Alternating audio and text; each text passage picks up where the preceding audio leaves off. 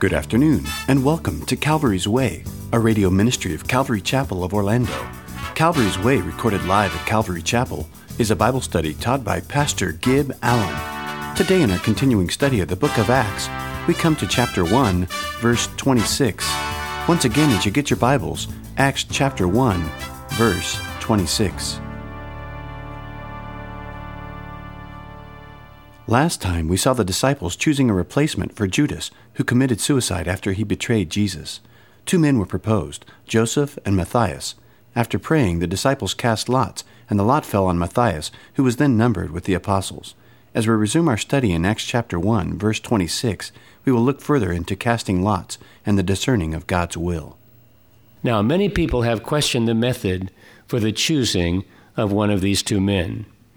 You see, after all of these great spiritual steps now that they've taken, they end up rolling the dice to pick the winner. I mean, is this the way to choose an apostle? Is this the apostle that God chose? Now, let me say this about casting lots. It's certainly an imperfect way to discern God's will, but you know, it's much better than the methods that many Christians use today, relying on emotions, circumstances, feelings, and carnal desires. Often in the Old Testament, if they had something to decide, they would cast lots. They cast lots for the land when Joseph had to divide the land among the 12 tribes. And again, as you read the Old Testament, when they wanted to know the will of the Lord, they would cast lots. So the procedure here is typical Old Testament stuff. If a person wanted to know God's will, he would go to the high priest, who had what was called the Urim and the Thummim in his breastplate. Now, the Urim and the Thummim were probably two stones. They don't know for sure, but they believe that there were two stones, one black and one white. And when asked a question, the high priest would offer a prayer, and then he would pull out a stone. Black meant no, and white meant go. Some even say that we get the term blackballed from this process. Blackball meaning a no vote against a particular project or an idea. Now, a specific example of an Old Testament character involved the casting of lots found in the book of Jonah when the sailors on the boat cast the lots. You remember? They cast the lots to see whose fault it was, and just before they threw Jonah overboard. Jonah 1 and verse 7. Now, many Christians today also go back to the typical Old Testament stuff when they try to discern God's will. They use what is called a fleece, borrowing an idiom from the account of Gideon in Judges chapter 6. Gideon had a decision to make, so he had this thing with a fleece. But the fleece in Gideon was intended to be a unique event, not a common practice. But often you hear Christians today talking about setting up a fleece with God. You know, I don't know what I'm supposed to do in this thing. I don't know if I'm supposed to do this. I don't know if I'm supposed to do that. And so they set up a fleece and they say, well, if this happens, they give God two choices. And they say, well, if this happens, then I will interpret that as the Lord wanting me to go to the left or to the right. That kind of a thing. Now, do you cast lots? Or do you put out a fleece today when you try to determine the will of God? Do you do that? I want to tell you, I don't cast lots to determine the will of God. I mean, if you come into my office and you say, well, you know, I've got to know whether I should move to Las Vegas or I should take that position in Atlanta, hey, no problem. Let's just throw a couple of stones in the bucket here and pour them out and see what happens. No, we won't do that. Because you see, you never find this pattern ever again after the Holy Spirit is given at Pentecost. Once the Holy Spirit came, this business of throwing dice or putting out a fleece to find the will of God was totally set aside. I mean, you never read of anything like this ever taking place again. Turn to Acts chapter 13. Once the Holy Spirit came upon the church, then the Holy Spirit began to speak to them, you see. Now the Holy Spirit can speak and direct them. Acts chapter 13 and verse 1, we read these words. Now in the church that was at Antioch, there were certain prophets and teachers, Barnabas, Simeon, who was called Niger, Lucius of Cyrene, Manaen, who had been brought up with Herod the Tetrarch, and Saul. As they ministered to the Lord, in other words, as they were praying, and fasted, the Holy Spirit said, now separate to me Barnabas and Saul for the work to which I have called them. Then, having fasted and prayed, and laid hands on them, they sent them away. So being sent out by the Holy Spirit, they went down to Seleucia, and from there they sailed to Cyprus. So you see that now, after the outpouring of the Holy Spirit, now the Holy Spirit is the guide, not the casting of lots. And notice that they were praying together here. You know, the next time you have a decision to make or you have a struggle within, I would really encourage you to get together with other brothers and sisters and say, would you pray with me about this? But you know, it amazes me how reluctant we are to really do that. I mean, we will talk to our spouses and we will struggle with ourselves, but rarely will we ask someone else to seek the Lord with us. But I want to tell you that the one who does will hear his voice in wonderful ways. Verse 26, and they cast their lots, and the lot fell on Matthias, and he was numbered with the 11 apostles. Well, most scholars believe that this was a gigantic mistake on the part of Peter, because they believed that the one that God had appointed was yet to surface. In fact, quite a rabble-rouser by the name of Saul of Tarsus, a Pharisee. He becomes Paul the apostle, and he turns the world upside down. So most scholars view Paul as the 12th apostle, not Matthias. You see, Matthias never shows up after this. We know absolutely nothing of him. This is the only time that we read about him. He pops up here, and we say, who in the world is this? And then we never read about him ever again. In fact, you would never know that he existed if you didn't read this. We never read about him in the book of Acts. He's never mentioned in any of the epistles. There is one mention of him. One of the ancient fathers makes an obscure reference to him, indicating that he was martyred in Ethiopia or someplace like that. So he apparently had a ministry, but he clearly doesn't surface as what is apparently God's choice. But you know, we have to be careful because we have a tendency when we think that way to sort of put down Matthias. No, he responded to a call. You see, he was ready with his knowledge of Christ and an open mind and a heart to receive the Holy Spirit. He was there at Pentecost, you see. That's really all that matters. Whether his ministry afterward received the recognition of history is unimportant. And the same is true of us. Once we have experienced what Jesus said and did for us in his death and his resurrection and continues to do through the power of his Holy Spirit, titles or histories of recognition or even the accolades of people today become unimportant. But I think from the subsequent history, it is obvious to assume that God chose Paul as an apostle. Paul declares it himself. I believe the disciples got way ahead of the Lord here by trying to make something happen before the power of the Spirit came upon them on the day of Pentecost. And that's a mistake that I make frequently.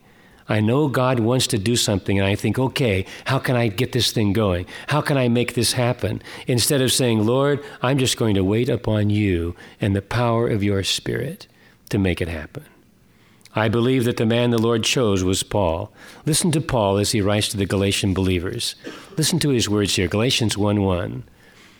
Paul, an apostle, not from men, nor through men. In other words, not by the casting of lots, but through Jesus Christ and God the Father who raised him from the dead. Paul is saying that he was chosen by God the Father and the Lord Jesus Christ, not by men, you see. How did it happen? Through the Holy Spirit, whom God had sent into the world. And the ministry of Paul certainly justifies the fact that he was the one to take Judas's place. Now, Luke, in writing this account, is no doubt pointing out that casting lots, used all through the Old Testament, is a very, very, very poor substitute for the guidance of the Holy Spirit, who now becomes the source of wisdom and discernment for such decisions from the day of Pentecost following. He certainly did not relate this account of the election of the replacement of Judas to show us how Spirit-guided decisions should be made. But you know, today, you do not need to cast lots. You don't need to throw dice. You do not need to put out a fleece. You don't even need to give God two choices. You've got the guide living within you, the resident truth teacher, the Holy Spirit. And that is far and above what was going on here in the casting of lots and the rolling of the dice. Acts chapter 2, the day of Pentecost. And this day is the most important day to the church, next to the crucifixion day and the resurrection day. It's when the church is born. It is when the world is never the same. You might say that the world is turned upside down, but in reality, the world is turned right side up. The church goes through Jerusalem, Judea, Samaria, and to the othermost parts of the world. And wherever they go, they are turning people back into a right relationship with God. So Pentecost becomes the birthday of the early church. So it is very, very significant. And you're going to notice something about this church. It starts in Pentecost, and it starts without board meetings, and it starts without committees, and it starts without demographic surveys of the area of Jerusalem. It is done by a group of people who just say, Lord, what do you want? Use us. And it is a powerful work of the Holy Spirit. A.W. Tozer wrote this, listen to it. If the Holy Spirit were taken away from the New Testament church, as seen in the book of Acts, 90% of what they did would cease. If the Holy Spirit were taken away from the church today, 10% of what it does would cease. It's quite an indictment to the church, isn't it? Now, how did the early church do it? They didn't. God did it. It was a sovereign work. Jesus said in Matthew chapter 16, upon this rock I will build my church. At the end of Acts 2, it says, and the Lord added daily to the church such as should be saved. You see, Peter didn't take this upon himself like he did so many times previously. Peter didn't say, okay, hit the streets, demographic surveys, find out what the people want. We won't give them what they need, but we will give them what they want. Oh, they want user-friendly music? Well, then let's give them secular music. Oh, they want soft, easy sermons? Well, give them soft sermons. No repentance. We won't be heavy on them. No, Peter didn't do what has been done in the 80s and in the 90s. It was a work of God. Case in point, look at the church in China. After 100 years of mission involvement in China, missionaries coming from the West, it yielded 800,000 converts. Keep that in mind. After 100 years, 800,000 converts. Then in the 1940s, after the Cultural Revolution, Western missionaries were expelled from China. They were kicked out, all of them. The church in China then went underground, and they didn't have the resources and the surveys and all of the stuff that we have today. They didn't have the elaborate plans. They were shut up underneath the society, as it were, and they began to meet in houses. And then, because of that, there were house searches, and they were under intense persecution. Many were killed. Many were imprisoned and beaten for their love for Jesus Christ. Then, when the doors of China began to open again, the people in the West wondered, how did that suffering church in China make out? Will there be any Christians left at all? After all, they didn't have all the resources that we have. They didn't have the programs. They didn't have the plans. They didn't have the media that we have. And they had been severely persecuted. And was the Western world ever shocked? In the 80s, when the Western world examined China, they found that conservatively, at the low end, there were 50, and at the high end, 100 million believers. 100 million believers in those few years in China. And that was a tremendous shock to the Western world. They thought, how in the world did that happen? Well, what happened was they latched onto the same power source that the early church latched onto that we see here in the book of Acts, the Holy Spirit. Now, when it comes to the Holy Spirit, there are basically two camps, two primary camps. There are the cessationists who believe that the gifts of the Spirit are not for today. They emphasize the teaching of the Word, which is a good emphasis, but they are not open to anything else beyond that. And then there are those that are way on the other end of the spectrum, who do things like laugh and bark and do whatever else is done in the name of the Holy Spirit at the expense of truth. They emphasize signs and wonders and miracles. And if you don't do that, the Holy Spirit has not moved and the church is dead. But we believe that there is a balance and that the Bible teaches that there is a balance. That we are to be open to the Holy Spirit, but that we are to balance everything with the Word of God. We believe teaching the Bible, as in the book of Acts, is to be preeminent. But we are open to the Holy Spirit and His movements in all of the gifts of the Spirit in a proper context, as is outlined in the New Testament. You see, it should not be a thing of either or. In fact, a little maxim that might help us is this: too much of the Word and you dry up. Too much of the Spirit and you blow up. Enough of both and you grow up. There needs to be a balance of both the Word and the Spirit. Now, there are two mistakes that we can make when it comes to experiencing the Holy Spirit. First, we can claim an experience that is not in the Bible, that goes outside of the parameters of Scripture or contradicts it. And let me say that we believe in the gifts of the Spirit, but much of what we see today in the so-called charismatic movement is not scriptural. Being slain in the Spirit, you will never find that anywhere in the Bible. Inner healing is nowhere found in the Bible. Christians being demon-possessed and having demons cast out of them is nowhere in the Scripture. And then the barking and the animal noises and the laughing in the Spirit, that is not in Scripture. You see, these are unscriptural extremes that have no foundation in the Bible. And the only way that you can come up with them is if you are open to stuff outside the Bible, outside of what the Bible teaches. Now, the second mistake is the exact opposite. One is to claim an experience that contradicts or goes beyond the Scripture. The other is just the opposite. It is to be satisfied with much less than what the Bible says we should experience. God wants you to experience just what the Bible says you should experience. Now let me ask you a question. Have you experienced all that the Bible says that you should experience? You see, it's so interesting because many people today are going places to have an experience that contradicts or goes beyond the Scripture, yet they have never experienced all that the Bible says that you should experience. God wants you to experience the truth of the Word of God.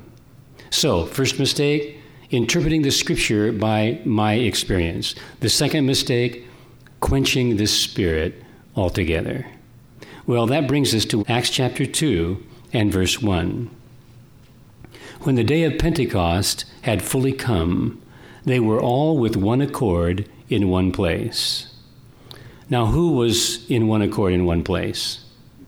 After rising from the dead, Jesus appeared to his disciples for a period of 40 days. Just before he made his final ascension into heaven, Jesus instructed the disciples to wait in Jerusalem for the promise of the Father, for the baptism of the Holy Spirit. Look back at chapter 1, beginning with verse 4. And being assembled together with them, he commanded them not to depart from Jerusalem, but to wait for the promise of the Father, which, he said, you have heard from me. For John truly baptized with water, but you shall be baptized with the Holy Spirit not many days from now. Therefore, when they had come together, they asked him, saying, Lord, will you at this time restore the kingdom to Israel? And he said to them, It is not for you to know times or seasons which the Father has put in his own authority, but you shall receive power when the Holy Spirit has come upon you, and you shall be witnesses to me in Jerusalem and in all Judea and Samaria and to the end of the earth. Now when he had spoken these things, while they watched, he was taken up, and a cloud received him out of their sight. Now verse 12. Then they returned to Jerusalem from the mount called Olivet, which is near Jerusalem, a Sabbath day's journey. And when they had entered, they went up into the upper room where they were staying, Peter, James, John, and Andrew, Philip and Thomas, Bartholomew and Matthew, James the son of Alphaeus, and Simon the Zealot, and Judas the son of James. These all continued with one accord in prayer and supplication, with the women and Mary, the mother of Jesus, and with his brothers. And in those days Peter stood up in the midst of the disciples. Altogether, the number of names was about 120. Verse 1, chapter 2. When the day of Pentecost had fully come, they, that is the 120, were all with one accord in one place.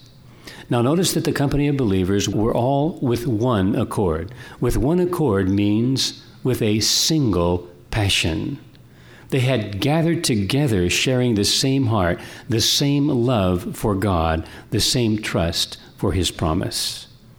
What an essential part unity plays in the work of the Holy Spirit. These followers of the Lord were united in their inward commitment to God and to one another. You see, they were not divided in any way, but it is so easy for us to fall away from the oneness in spirit and yield to the temptation to be critical and to find fault with one another. When the Lord left this little group of 120 followers, they had a Savior and a promise. They had no guns, they had no tanks, they had no armies, no social standing, no political power, no status, no nothing. But they resolved to pray together and to stay together, and while they did so, the Pentecostal power fell upon them. And this is the very first thing that Luke tells us of the faithful group of followers of the Lord. With one accord, they were together in supplication. You know, one of the things that pulls people together is a tremendous commitment, a dedication, and a vast assignment. Jesus told his followers to wait and to pray because he was committing into their hands the evangelization of the world. And such an assignment bowed them to their knees in one accord. In a common determination, they faced the evangelization of the civilized world. You see, they had a single passion. But notice that they weren't just with one accord, but it says also that they were in one place, which underlines the importance of being in church together. You know, some people like to say that they can just worship God in nature, you know, walking on the beach and riding your bicycle on Sunday morning or the golf course. But on the day of Pentecost, all of those folks would have missed out because the Holy Spirit fell on those that had been gathered together in that place in obedience to Christ. Sometimes we fall into the mindset that going to church is optional, but it really isn't. Listen to Hebrews 10:24 and 25. It says, "And let us consider one another in order to stir up love and good works, not forsaking the assembling of ourselves together, as is the manner of some, but exhorting one another, and so much the more as you see the day approaching." We need to be together in church because we need to have others who will encourage us in the Lord, stirring us up in love and good works. And the catch is we also have to stick around to get to know one another, or we'll really never be encouraging one another. Now, before we can be filled, we must recognize our emptiness. By gathering together for prayer in obedience, these disciples were doing just that. They recognized they did not have the resources within themselves to do what they could or should, and they had to rely on the work of God. When the day of Pentecost had fully come. Now, what is Pentecost?